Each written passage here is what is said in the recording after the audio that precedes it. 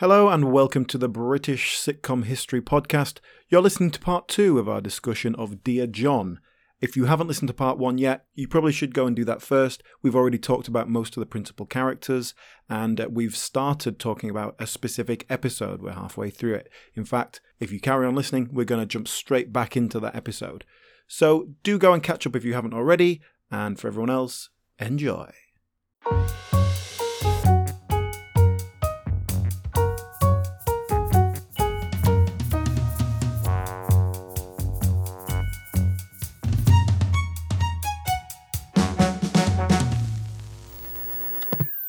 But this part where, so we see he goes to his own former home and picks up his son, Toby, and we have this encounter with Wendy. This is the first time we meet Wendy, right? It is. It's the first time we've seen her.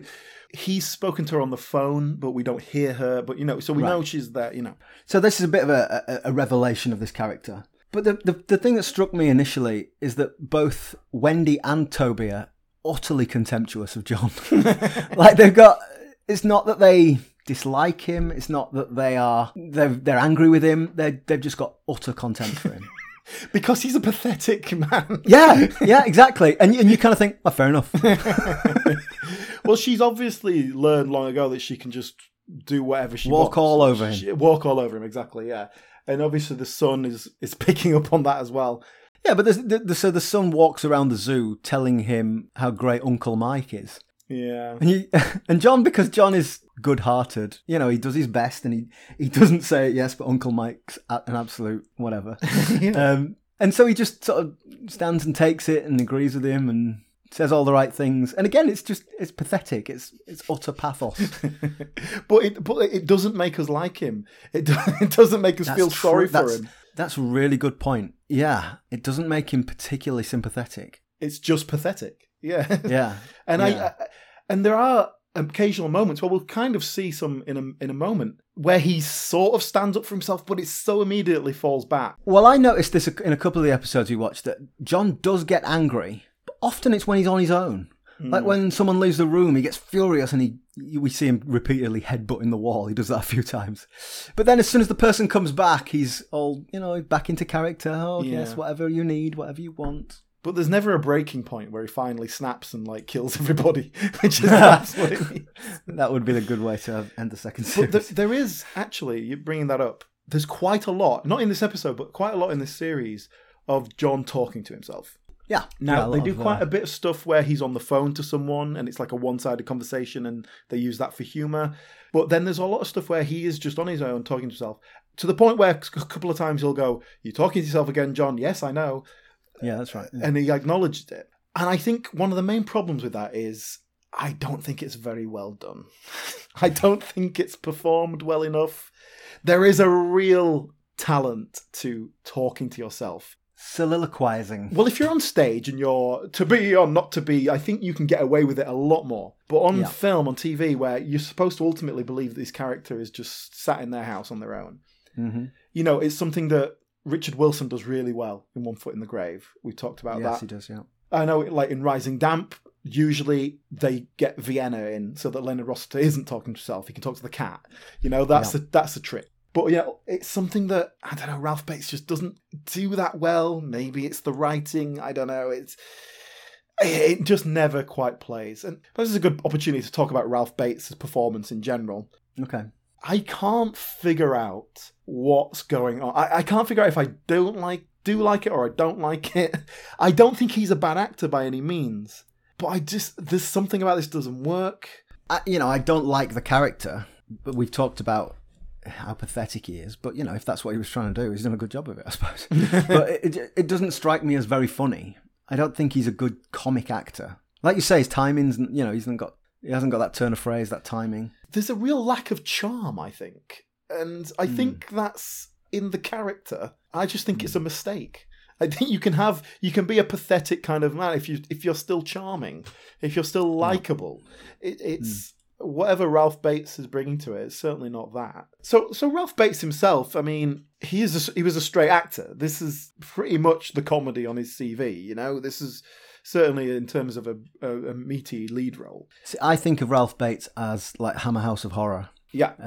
That sort of schlocky British horror type actor. There's a film that I saw him in, Dr. Jekyll and Sister Hyde, which is, you know, from the title, it's an incredibly exploitative Hammer horror.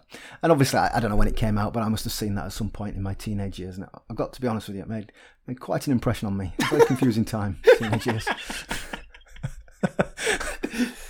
But actually, I think I saw that film after Dear John, even though it was made years before. Yeah. And just being incredibly confused that Dear John was in this horror film. What the hell's going on?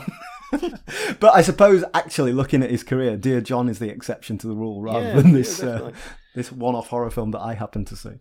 Yeah, he did several Hammer horror films. And, you know, obviously Hammer horror has something of a reputation, but people do tend to forget that they're crap. And even the good ones were crap. Genre exploitation films, aren't they? Yeah, even the ones that are supposedly the legacy ones aren't particularly good in terms of filmmaking. You know, I mean, it's not my taste anyway, so I'm a poor judge. But also, he was the later end. You know, he was like, oh, Peter Cushing isn't doing it anymore. Well, we need someone else, like Ralph Bates, it turns out. And so he was playing some solid lead roles in these films in the early 70s. I see in my estimation that Hammer is to horror as Carry On is to comedy. You know, it's just a very British camp version of that. Well, interesting side note here. Hammer, obviously they did all the horror stuff, but they did other things. And one of the things they did in the early 70s was taking established properties and making films of them, such as sitcoms. They did the On the Buses films. And the On the Buses films made a lot of money. They did really well out of that. Mm. Yeah, Love Thy Neighbour, Nearest and Dearest. There was quite a few, I think, but... And Hammer produced them. And Hammer was the one who made them. And it was a time of British film. The reason these films were getting made was because, you know, there were certain things in place to help incentivize British film, the British film industry. So there was financial incentives there to do it. And Hammer took advantage of that. But that's why we get quite a lot of sitcom adaptations back then, whereas like you don't in the 80s. And that was about the same time that Ralph Bates was doing his stuff in the early 70s with Hammer. After that, he went on to just a jobbing actor, really. He was a villain in Poldark when they did a version of that in the 70s. He played a lot of French characters because he was half French. He spoke French. So he ended up playing a lot of French. So he could do the accent. Yeah. He's the great-great-great-grandson of Louis Pasteur. That's interesting. That is genuinely, that's the sort of thing that makes my eyes light up. I love that stuff. Yeah. So his mother was French. But yeah, I mean, pretty standard story of him. He actually went to Yale Drama School. He went to America to go to drama school. And then went into rep, you know, Hammer horror, established himself as a jobbing actor. So Dear John was something of a anomaly, yeah. But I think it's an interesting choice. And I think going for a straight actor for that role makes sense on paper because you want him to be the straight man in the comedy world. But I do recall, I'm sure you can tell me more about this, but he died quite soon afterwards, didn't he? He died quite young.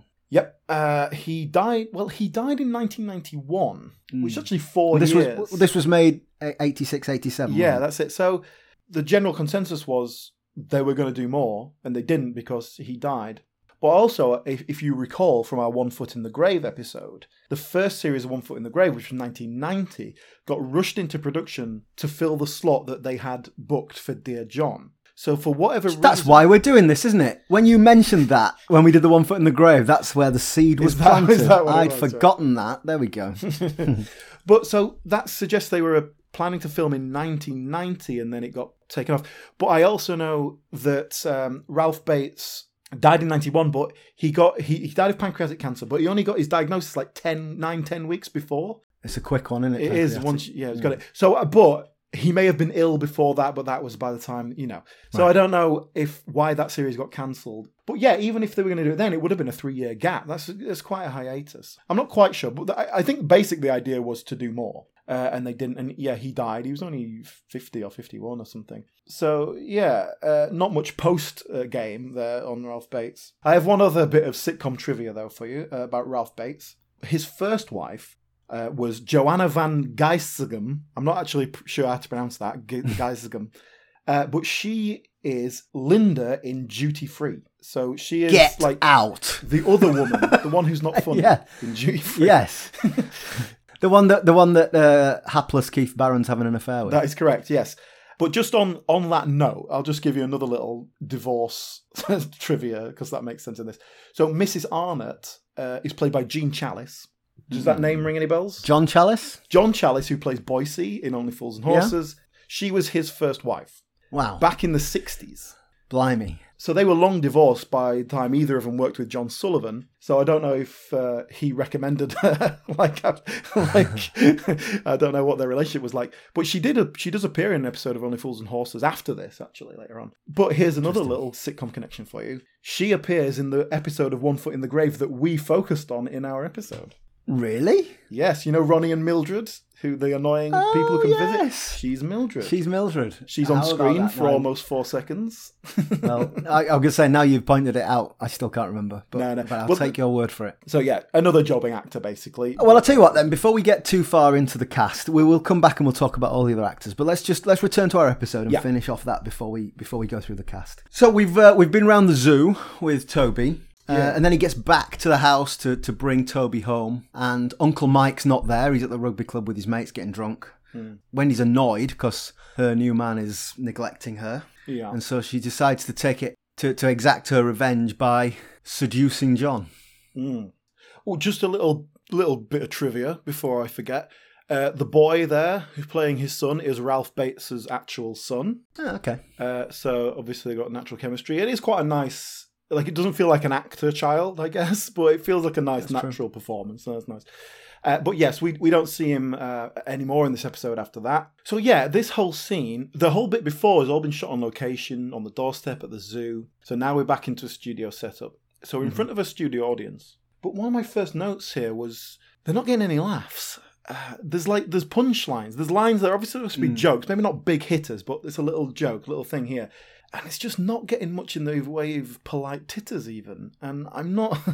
Maybe it was like take 25, because honestly, she's not doing it very well. Well, that's what I thought, possibly. Maybe they're having some problems and having to do it again. I did think... I mean, you can perhaps tell me who played Wendy and what her background is, but I said earlier about how sometimes it felt really stagey. This was a really egregious example of that, where it felt like she was... I don't know, she was performing rather than acting, rather than just being the character. Well, maybe we did have some good times. I just don't remember them very well, that's all. All I remember is you spending every evening and every weekend marking the homework from your rotten school. Yeah, well, I was a teacher. I figured that one out for myself. Well, I know you had to bring the work home. I just wanted you to spend a little time with me. Yeah, we do see her again in the second series, but like not really much more than this. This is about as in-depth as it gets. The scene on paper should work, but there's just, like you said, just these lines that aren't hitting.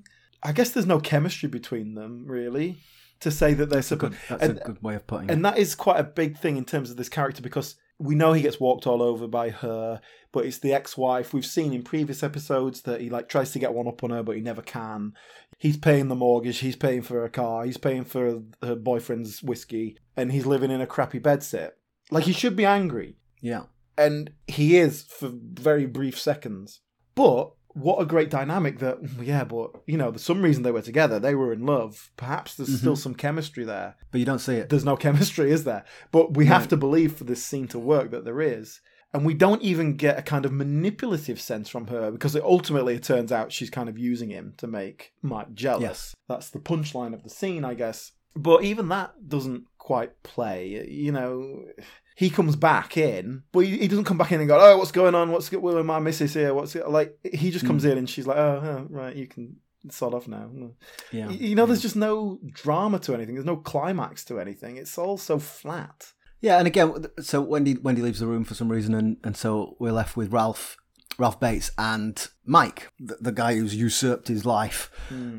And Mike's a bit of a dick, but again, John's just like, oh yeah, we used to be mates, But that's another everything thing. All right. The gag is she ran off with my best mate, and I think they wrote that at the beginning, and then when it actually came to, this is obviously 5 episodes in where they go, right, we're going to see the wife, we're going to see the boyfriend. Yeah. There's no commitment to it. Seeing those two characters, if I said, oh, those guys used to be best mates, they were at uni together, they came up they played rugby together. There's no connection between them. It's the same as the the chemistry between John and Wendy. It's just not there, is it? Yeah. I mean, we used to be such good mates.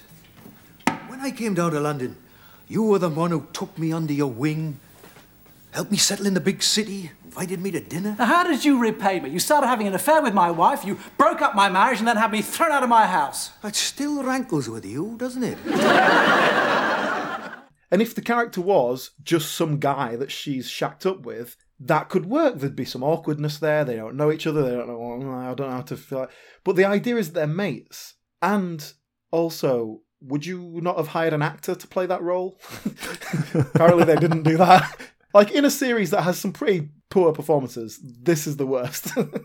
And is that because they'd written somewhere earlier in an episode that he was Welsh and they realised they had nobody who could do a Welsh accent? Apparently, yeah, there's no one in Britain at the time who could do a Welsh accent, including the man they hired. Oh, it is an awful performance, not just because of the accent, but it's just a weirdly wooden, like he's got nothing to offer.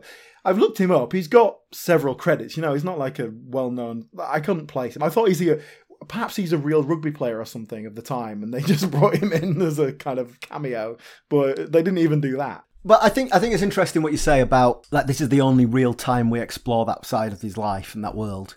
And you're right, there's potentially more there, but what does that add to to the characterisation of John? It's just made him even more pathetic, really, and that, frankly, is not required. Yeah, that's the thing. I don't think there's ever any thought as to what does this say about the character. It's just like, what will be funny in this situation? What's? I think your observation is really good, that this is not really about his former life. The sitcom is about his current life and finding his way in the world. And so that's almost irrelevant. Not that we shouldn't ever talk about it, but we don't need to see it. Yeah. And there is a moment that I do like in this scene. So the wife, she's kind of going all flirty. She gets up and goes over to the settee. And John, in his kind of slightly nervous, I'm not sure how to play this way, we got her on the settee, and then in the background, he's still sat at the table. And he gets up very determinedly and then sits back down and then gets up and like brings the drinks over in a kind of desperately rushed way. It's a really nice bit of physical comedy in a show that frankly doesn't go very physical much. It's quite subtle. It's really nice. I think it's something that's not on the page. I don't know if it's the actor that's decided to do that, whatever. Yeah. But it just works really nicely. It's just a beautiful comedy moment. Oh, well, that's nice you found something. And then we have the bit where she's like, oh, be rough with me, and he doesn't know how to do it. And it's like, that works as a comedy bit. He kind of just thrashes around on the settee for a bit. But, I think that's fine. That works as a sitcom-y thing. I tell you what, they did, they were sort of arguing, and then she pours them both a whiskey, and suddenly the mood mellows, and they start laughing. I was like, bloody hell, you haven't even drunk it yet. It's powerful stuff. Yeah. All right, so let's leave Wendy and Mike behind. Yeah. So the next scene is we cut to the party, which is, what's her name? Mrs. Boyd Peters' party. Yes. And that we've had it set up here that she's got some embarrassing problem. Mm-hmm. And yeah, it's exactly what you think it's going to be. She farts. Farting is always funny. That's well, it is always funny, but when we have this big reveal of what will the problem be, I was like, is it just going to be that she farts? Because that seems a bit too obvious. Yeah, that's what it is. It's a bit too much of a build-up for quite a don't weak overplay gag. your hand. No, the joke here is that Mrs. Boyd Peters has very loud flatulence. And when she farts for the first time, John, because he's a gentleman, he stands up in front of everyone. He says, excuse me, I do beg your pardon. And so he sort of takes one for the team and relieves the pressure of the social embarrassment. Yeah. Everyone else is confused by this because they never experienced such good manners. She does it a second time, and Ralph, taking his lead from John, does the same thing. And of course, the punchline to the scene is Kirk, having learned, this is what you're supposed to do. She farts again, and he steps forward and he says, That's all right, Mrs. Boyd Peters. You have that one on me. Now that actually made me laugh. That was the only time Kirk made me laugh the whole way through. I think it's the only time Kirk made me laugh, and I've seen every episode. I put that. It was a genuinely funny punchline. I put that in my notes. This might be the best thing Kirk does in the whole series. I put in my notes. So yeah, obviously. Yeah. And it's not just the line. He delivers it beautifully. He does this little hand wave thing. Timing. Yeah. There's some great comic timing there. We've talked about the lack of timing. That is delivered really well, that line. Yeah, it is a nice bit. Interestingly, though, speaking of Kirk there, in this episode, like, he's just being an annoyance. He's walking around, like, flicking peanuts at people. Even for him, it's slightly out of character. It's a bit much. When we see him with Sylvia and he's, like, dancing, he's got his hand on her bum and, like, he's just being a bit too forward, that's Kirk. Yeah. But then just him being like an annoying child, I know that's kind of what he does, but it's too... There is a certain innocence to when he's annoying that he doesn't even realise it. But then again, that's not consistent. There's another thing, and especially if that character is an act, does that work? Yet another element that just doesn't quite fit with the characters. Should I take this opportunity to speak of Peter Blake? He plays Kirk. Well, yeah. I'd like to sort of go through all the actors. Have we sort of finished with the episode? I mean, we've sort of talked through that scene, really, haven't we? That's yeah. I mean, the one thing we do get at the end there is that, you know, Sylvia kind of propositions John, basically asks him out, and he politely tries to weasel his way out of it. But then the sort of the punchline of the episode really is him going, "Oh, people can be so terrible to each other," without even realizing, as he rips up her phone number and throws it away, and then he's suddenly confronted with it. Again, it's just not exactly a big button on the episode. I thought it was really tragic. You know, he's obviously still not over his ex-wife, and it was just a really tragic moment. And unfortunately, poor old Sylvia's going to be upset by that. But you know, there's nothing funny about that. Yeah, it's not funny. I think that's a real moment of tragedy. Yeah. Okay, well, let's finish that episode, anticlimax and all. So yeah, we talked a bit about Ralph Bates. So yeah, tell me about Peter Blake, who plays Kirk. Scottish, actually, originally, and trained at the Scottish RADA, I guess is what it is. But he was more a musical guy. He did a lot of Western musicals. He did Jesus Christ Superstar, that sort of thing. And he played Frankenfurter in the Rocky Horror Show for a long... Like, he played it off and on for 20 years. You know, it was a regular thing he went to. Right. He had a regular role in Agony, which is the Maureen Lipman sitcom, which was made sort of 1979 to 81, I think it was. So he was a regular role in that, as was Peter Denyer, who plays Ralph in this. They were both regular characters. But it seems like everything Peter Blake has played in terms of his better-known stuff are like swaggering kind of Elvis knockoff, out-of-date John Travolta characters. Well, I suppose Frankenfurter is the extreme version of that. I guess so, yeah. But like in the 70s, he was in a famous run of Pepsi adverts, which was sort of set in a 1950s style American diner with a kind of grease aesthetic, and he's basically looks like he looks in this show. Yeah, with the sideburns and the open shirt, and he's like he's singing a song about how great Pepsi is. Yeah. Like that was a big run of adverts, you know, so he was kind of in the public eye for that, I guess, as much as one is for an advert. But off the back of that, he released a single called Lip Smacking Rock and Roller, which was basically the song from the Pepsi advert with less overt Pepsi references. Lip Smacking Rock and Roller. Yeah, because it was Lip Smacking Pepsi, that was the advert, right? Mm-hmm. But sort of in character, I guess. Reached number 40 in 1977, and he was on top of the pops. So even though it was a number 40, it was obviously kind of quirky enough that it was like, oh, this will make a good show, you know? So I said a minute ago that Kirk St. Moritz looked like he should have been in Shawaddy Waddy. Yes. I guess he was, more or less. Yeah. Like he's done all sorts of just odd guest appearances in sitcoms. There's a fair bit of comedy. He's in an episode of The High Life, which is a personal favourite of mine, in which he plays an ageing rocker. I guess he was probably pushing 50 by then, so at least he was ageing. He seems to have finished his career in the panto scene. But you can see that. You can see him playing big, over-the-top characters. You can see him as a dame, actually, definitely. Yeah, okay, I can see that, yeah. But interestingly, he was also in, I don't know if you remember this, in 2004, there was Mike Reed, as in radio DJ Mike Reed. DJ Mike Reed, not Pay. Yes, Mike Reed. Exactly. He obviously fancied himself as a musical writer. He did like a Cliff Richard jukebox musical. He wrote a musical based on the life of Oscar Wilde, and it's one of the famous flops. It ran for one performance. I've heard of that, yeah. So, yes, Peter Blake played Oscar Wilde in that. Oh, my God. So that's a claim to fame. That's his claim to fame. See, that Mike Reed UKIP Calypso, that's the sort of thing you could imagine Kirk St. Moritz doing. Oh dear. So immediately after Dear John, in 1988, he was in a sitcom called Dog Food Dan and the Carmarthen Cowboy, which might be the worst title I've ever heard. Not only do I... Right, okay, let me be clear. When I say I remember this, what I remember is the theme tune. Yes. We're gonna have to drop the theme tune in because I'm gonna sing it, but there's no way you're gonna edit this out. Dog Food Dan and the Carmarthen Cowboy. Oh, wow.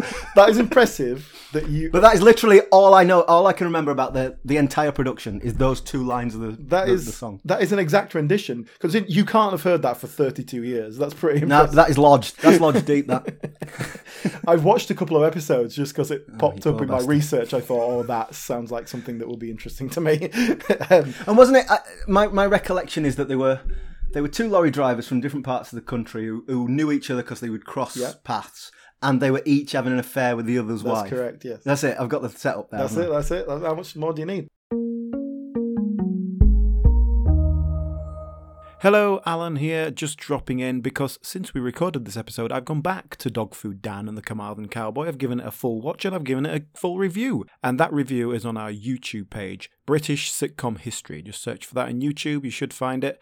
Or search for Dog Food Dan and the Carmarthen Cowboy, you'll find the series on YouTube and hopefully my video along with it. So that's part of my Forgotten Sitcoms series in which I look at lesser known sitcoms and generally try and work out why they're forgotten because they're mostly crap. So check that out and check out all the other stuff on the YouTube page there. Okay, let's get back to looking at the career of Peter Blake. But he's good in that, you know, in as much as it's a solid comedy sitcom performance. I think he's a solid comedy actor and but this character just doesn't play. And I think part of the problem is that the character doesn't make any sense No, agreed. As a character who's playing a character. And then when we see the real him, he's worse at playing the real him. That feels like a worse performance. Yeah. Like that, the rock and roller, lip smacking rock and roller character, he can obviously do that. Playing a geeky loser living with his mum, he can't do it. And I think that means that whole twist reveal just doesn't play at all. Yeah. Anyway, so yeah, that's Peter Blake. He died in 2018. Oh, did he? Oh, okay. Yeah, he was 70 years old. It's not exactly. That's a long time. he was So how 16. old was he? Okay, so he's probably older than I think. Like I say, I looked up ages and he was younger than me. I'm 44, so he was younger than me then. Yeah, I mean, he was born in 1948. He would have been Bloody hell, 38 that's a long time ago, when isn't it? this started. Yeah. We sort of briefly mentioned Belinda Lang earlier. Yeah, so Belinda Lang went on to do 2.4 Children, didn't she? And that was a big hit. That's probably what she's probably going to be best remembered for. Yeah, she's another one pretty standard. Like her parents were actors, so she kind of got into that. But Dear John is one of her first major roles. And she's, 33 or something. So it's not, she's been jobbing around for 10 and 15 years. So I guess that I'm stereotyping here, but if her parents were actors, then she's probably quite theatrical. She would have played her trade that way. Yeah. More theatre work, I guess. Certainly in more recent years, focused on theatre. There's not a lot of TV stuff sort of in the last 20 years since 2.4 Children finished. Oh, that's interesting, because that was a big hit. I would have thought that potentially she could have gone on to do more, but I can't think of anything she's done since then. Well, they did that for 9 years. I think she was just, maybe she just like, I'll get back to the stage or whatever. I like I say, I really like her. She at the same time as she was doing 2.4 Children, there was another show called Second Thoughts, another sitcom in which she was in that, which she played much more of a character, much more of a comedy character. Because I think in 2.4 Children, she plays like the sturdy mum, she is about as close to like the normal one, and same in this. What about the others then? So you mentioned the actor who plays Ralph was with Peter Blake in Agony. Yeah, so what's his name? Peter Denyer. So he, as a younger actor, was best known because he was in the sitcom Please Sir. Okay. Playing one of the school kids. So Please Sir was set in a school and all the school kids were played by like 28-year-olds. Yeah. And Peter Denyer was one of them. And it's remarkable how similar his character in that is to Ralph. Like definitely more of a bit of an idiot, naive fool rather than nerd, but in the same way that Ralph is naive, and very similar, sort of softly spoken, doesn't quite understand what everyone else is talking about kind of character. So there's a direct line between Please Sir and the casting agent for Dear John. Yeah, it feels like it. Seen Please Sir. But also in Agony, I can't remember exact details, but I think, Maureen Lipman's character, she has these neighbours who are a gay couple, and he's one of the gay couple. Right. But it was quite groundbreaking in 1979 because they were a gay couple, but they weren't ridiculous camp characters. They're just a couple of guys who happened to be in a relationship. Both have beautiful moustaches, but other than that, they were quite stereotype free. Pretty groundbreaking in 1979. To be fair, my dad had a luxurious moustache in 1979. Well, there you go. I don't think that's a sexuality thing. But yeah, Peter Denyer was one of them. So, bit of sitcom history. But I don't know if I've seen anything that really makes me think great actor in what I've seen. Has he been in anything since Dear John? Nothing too significant. He stepped away from being in front of the camera, and he spent the latter part of his career writing pantomimes, but also I think producing and directing them. But when I say writing pantomimes, I don't mean he was the primo pantomime writer of the 90s and 2000s. That was. I'm trying not to be dismissive here. What do you mean? What do you mean? I mean, don't they kind of write themselves? Well, someone's got to get paid for it. But yeah, I don't know exactly what that means. Just churning out the same old stories with some weak innuendo attached. Yeah, just update the topical references. Yeah, I'm not entirely sure, but he churned them out, and he was well respected in the pantomime world. Yes, he died in 2009. Okay, relatively young, early 60s. Yeah, but that's his lineage of the pantomime world. Who's left? Louise. Who plays Louise? Yeah, so Louise was played by Rachel Bell. Again, this was kind of one of her first major roles. She did appear in an episode of Only Fools and Horses the year before, so I don't know if John Sullivan kind of liked what he saw or anything like that. She's one of those people who's just on guest appearances and things. She was in Darling Buds of May as a regular. She was in Grange Hill for a few years. She's currently in Doctors.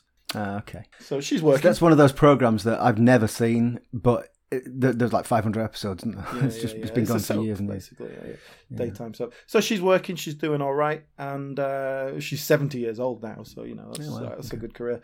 But the one little interesting sitcom sort of trivia in her career is that in 2010 she was in a stage adaptation of Keeping Up Appearances, playing Hyacinth Bouquet. Yes, I can see that. You can see that, can't you? Casting, Makes sense, doesn't it? Yeah. So that's our main cast. Is there any other snippets of information about the sort of recurring guest roles? So obviously John has a friend called Ken who appears in a few episodes, and his wife was played by Sue Holderness, who plays Boyce's wife, right? Who is Marlene in Marlene? Thank you. Yes, I watched that episode today, and yes, that was killing me. Thank you, Marlene. Yes, so she appears in a few episodes. So, wife of a mate of the protagonist is her thing. She is in a few episodes, quite significantly though. There is another character I'd like to talk about who appears in 2 episodes at the beginning of series 2. Rick Fortune. Ah, yes. Played by Kevin Lloyd. Well, played by Tosh Lines off of the bill. Yeah, Tosh off of the bill. As soon as he appeared, it's Tosh in a denim jacket. Brilliant. Yeah, exactly. With sideburns instead of a moustache. I'd love to know how long it's been since Tosh Lines was in the bill, because I know the bill's not been on for 10 years, but in my head, he's still on there every night. I mean, he died in 1998. Did he? Oh, mate, break it to me gently. Jeez.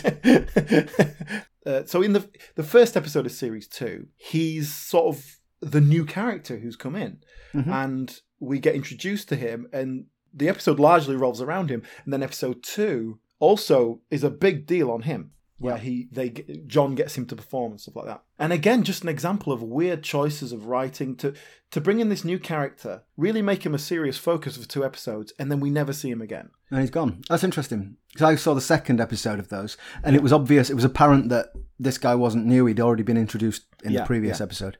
And then he disappears. He literally drives off into the night at the end. And I thought, surely that can't be it. This is a new character. It's not even a really good conclusive ending, is it? No, because there's a sense that John might win him back. He drives off into the night, but it's not clear that you're never going to see him again. Yeah, and I think it's a shame for a few reasons. First of all, it just makes that seem really odd that he's there in such a big presence for so long.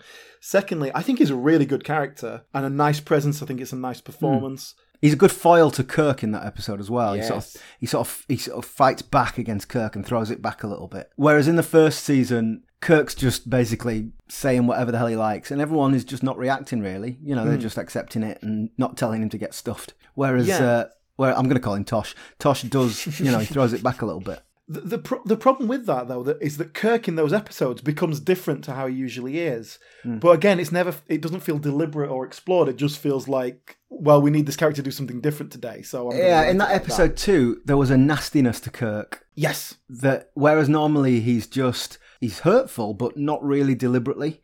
Whereas when he was interacting with Tosh, he was going out to hurt his feelings on purpose, and it felt different. And I think if you bring that in as a regular character, you can explore that and do something with it. But they don't. I think ultimately the point of it is that Kirk is this fantasist who makes up stupid stories. So when this guy comes in who's got some kind of genuine, quite exciting stories about life in the music industry, it's a threat. He's a bit more exciting than me, and I'm making it all up.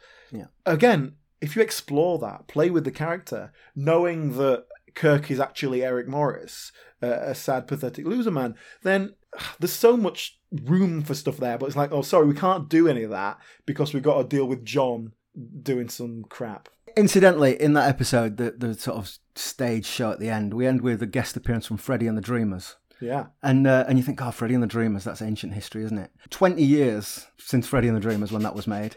That'd be like, that's more up to date than having Blur or Oasis on now. Yes, it is. Unbelievable. I'm so old. Yeah, you're right, yeah. You just have Jarvis Cocker popping up in a cameo or something. Yeah, it would be the equivalent. Yeah. Interestingly, they did an American version, and they so in the US version with Judd Hirsch, they repeated several episodes, like not exactly word for word, but they took the John Sullivan Well, script. this is interesting because you sent me. They were all on YouTube, the American ones, and you sent me a link to. I watched the first episode, which was shot for shot, almost a copy of the first episode of the British one. But would I be right in assuming there are a lot more episodes in America, as it tends to be? There are, yeah. Well, just to quickly finish the little point I was going to make. In the American version, when they do that episode, it's Freddie and the Dreamers are the band that turn up. In New York? Yeah, wherever it's set. Yeah. Wherever. Because Freddie and Dreamers had a couple of American hits, so that's close enough. Good for them. But yes, but now we're on the American version. I watched the first episode that I sent to you. I also watched one just from later on, just to kind of get a feel of it. But yeah, they I think they adapted most of the British episodes quite straight. And then, had other people write new ones. And the characters are all there, we see them all, and they bring in a couple of new characters later on. But ultimately, it was pretty faithful to what the British one is. But what was interesting was that the Louise character, so she's this kind of haughty, upwardly mobile character in the British version. In the American version, they've characterised that by making her British. Yeah. Thanks very much. She is basically the exact same character, yeah, but I don't know if it's ever explained why she's in America. But no, it's interesting that, obviously, as I say, I only watched that first episode and it just followed the same plot beats as the British one. Did you go into how the characters develop within the American world? I don't know if they develop much at all. I know, like, the Kate equivalent ends up having a baby near the end or something like that, so she ends up in a relationship. Despite being frigid. Yeah, exactly. The one major thing was that Kirk, there's no reveal that he is something else. He just is that ridiculous character. So that's the one major thing. Although there is a running thing that he lies a lot, and then when they pull him up on it, he finds some kind of scheme to make it look more convincing or whatever. So he's still kind of a bullshitter, but not in quite the same way. Yeah. But yeah, I think Judd Hirsch is good casting for that, and I think he's a bit more charming perhaps than Ralph Bates is. But I also don't think it, from what little I saw, to be fair, I didn't want to watch any more. And it's the same script, so it's not like. But you didn't want to watch any more of the British one. One thing I did notice in that very first episode, obviously in Dear John, he loses the house because he gives it to his wife, but he can't afford to pay rent on that. He can't afford to pay the mortgage and his own place, so he ends up in this dingy little bedsit, I know what you're going to say. The dingy little bedsit in America is massive, isn't it? Well, yeah, it starts with a character, I think it's supposed to be his sister and the brother-in-law. They come in and they're like, oh, God, this apartment's horrible, but let's make it say looks all right. it's nice, say it's nice. The biggest apartment I've ever seen. Like, this is like I've lived, everywhere I've ever lived has been worse than this. Yes, I took that same note. But I think Judd Hirsch definitely plays, it feels more like a comedy performance. Yeah. Which perhaps, Ralph Bates is not a comedy actor, but it feels like they're embracing that. And like he's the straight man, so that's okay. And like I say, I think that just doesn't work somehow. Yeah. So, Dear John, I think, let's try and summarise it. I mean, I don't think we liked it. I didn't like it. I didn't enjoy it. As I said, my memory of it was not. It's not like I had this beautiful, rosy memory of it, and I'm really disappointed. I don't remember it with all that much fondness, other than it was just part of my childhood. But I mean, bluntly, it's just not very good. The central character is not sympathetic. He's pathetic. The supporting characters are either too cartoonish or too unsympathetic, or both. It just feels like it doesn't really know what it's about. It doesn't seem to be making any point. Yeah. And it's not funny enough to get away with that. Yeah, that's it. I've been struggling to put my finger on, like, what is it that's not working? And I think it's just aimless. It's not saying anything. It's not doing anything. And it's not funny enough to get away with it. Yeah. And I've been trying to go, like, are the performances off? Well, yeah, they are. But how much? Is the writing off? Yeah, it's not strong writing. There's some moments that are nice, but it's not consistent. It doesn't feel like anyone cares. There doesn't feel like a great deal of passion in this. I mean, total speculation here, but like it feels like they just lost interest. Like that initial premise was like, oh yeah, that's a good premise, and then it kind of didn't play out. Yeah. But because it's John Sullivan, by the time it hadn't played out, it'd already been commissioned. So it's like, oh well, whatever. It feels like a bit of a damp squib, and I can see why it hasn't stood the test of time. I think it's we are trying to talk about a variety of sitcoms here, not necessarily the best ones. We hope to cover the best ones as well, but regardless of whether Dear John was any good or not, I think it's important that we do talk about some of those perhaps lesser known ones in between the tent poles, and we'll continue to do that. So if any of our listeners have got any suggestions, preferably not just crap sitcoms, but perhaps lesser known sitcoms that might be that might have good memories for you, then let us know and we can put them into our schedule. Thank you for listening. If you'd like to share your thoughts on Dear John, the best way to do that is at our social media. So Twitter and Instagram, we are at BritcomPod. So find us there. We're having some nice conversations about sitcoms over there. Get involved. If you've enjoyed it, then please do go back, listen to some of our other episodes. And if you really liked it, then why not go and rate and review us on iTunes and, just generally shout about how great we are and help us get more listeners. Thank you for listening. We will be back next week.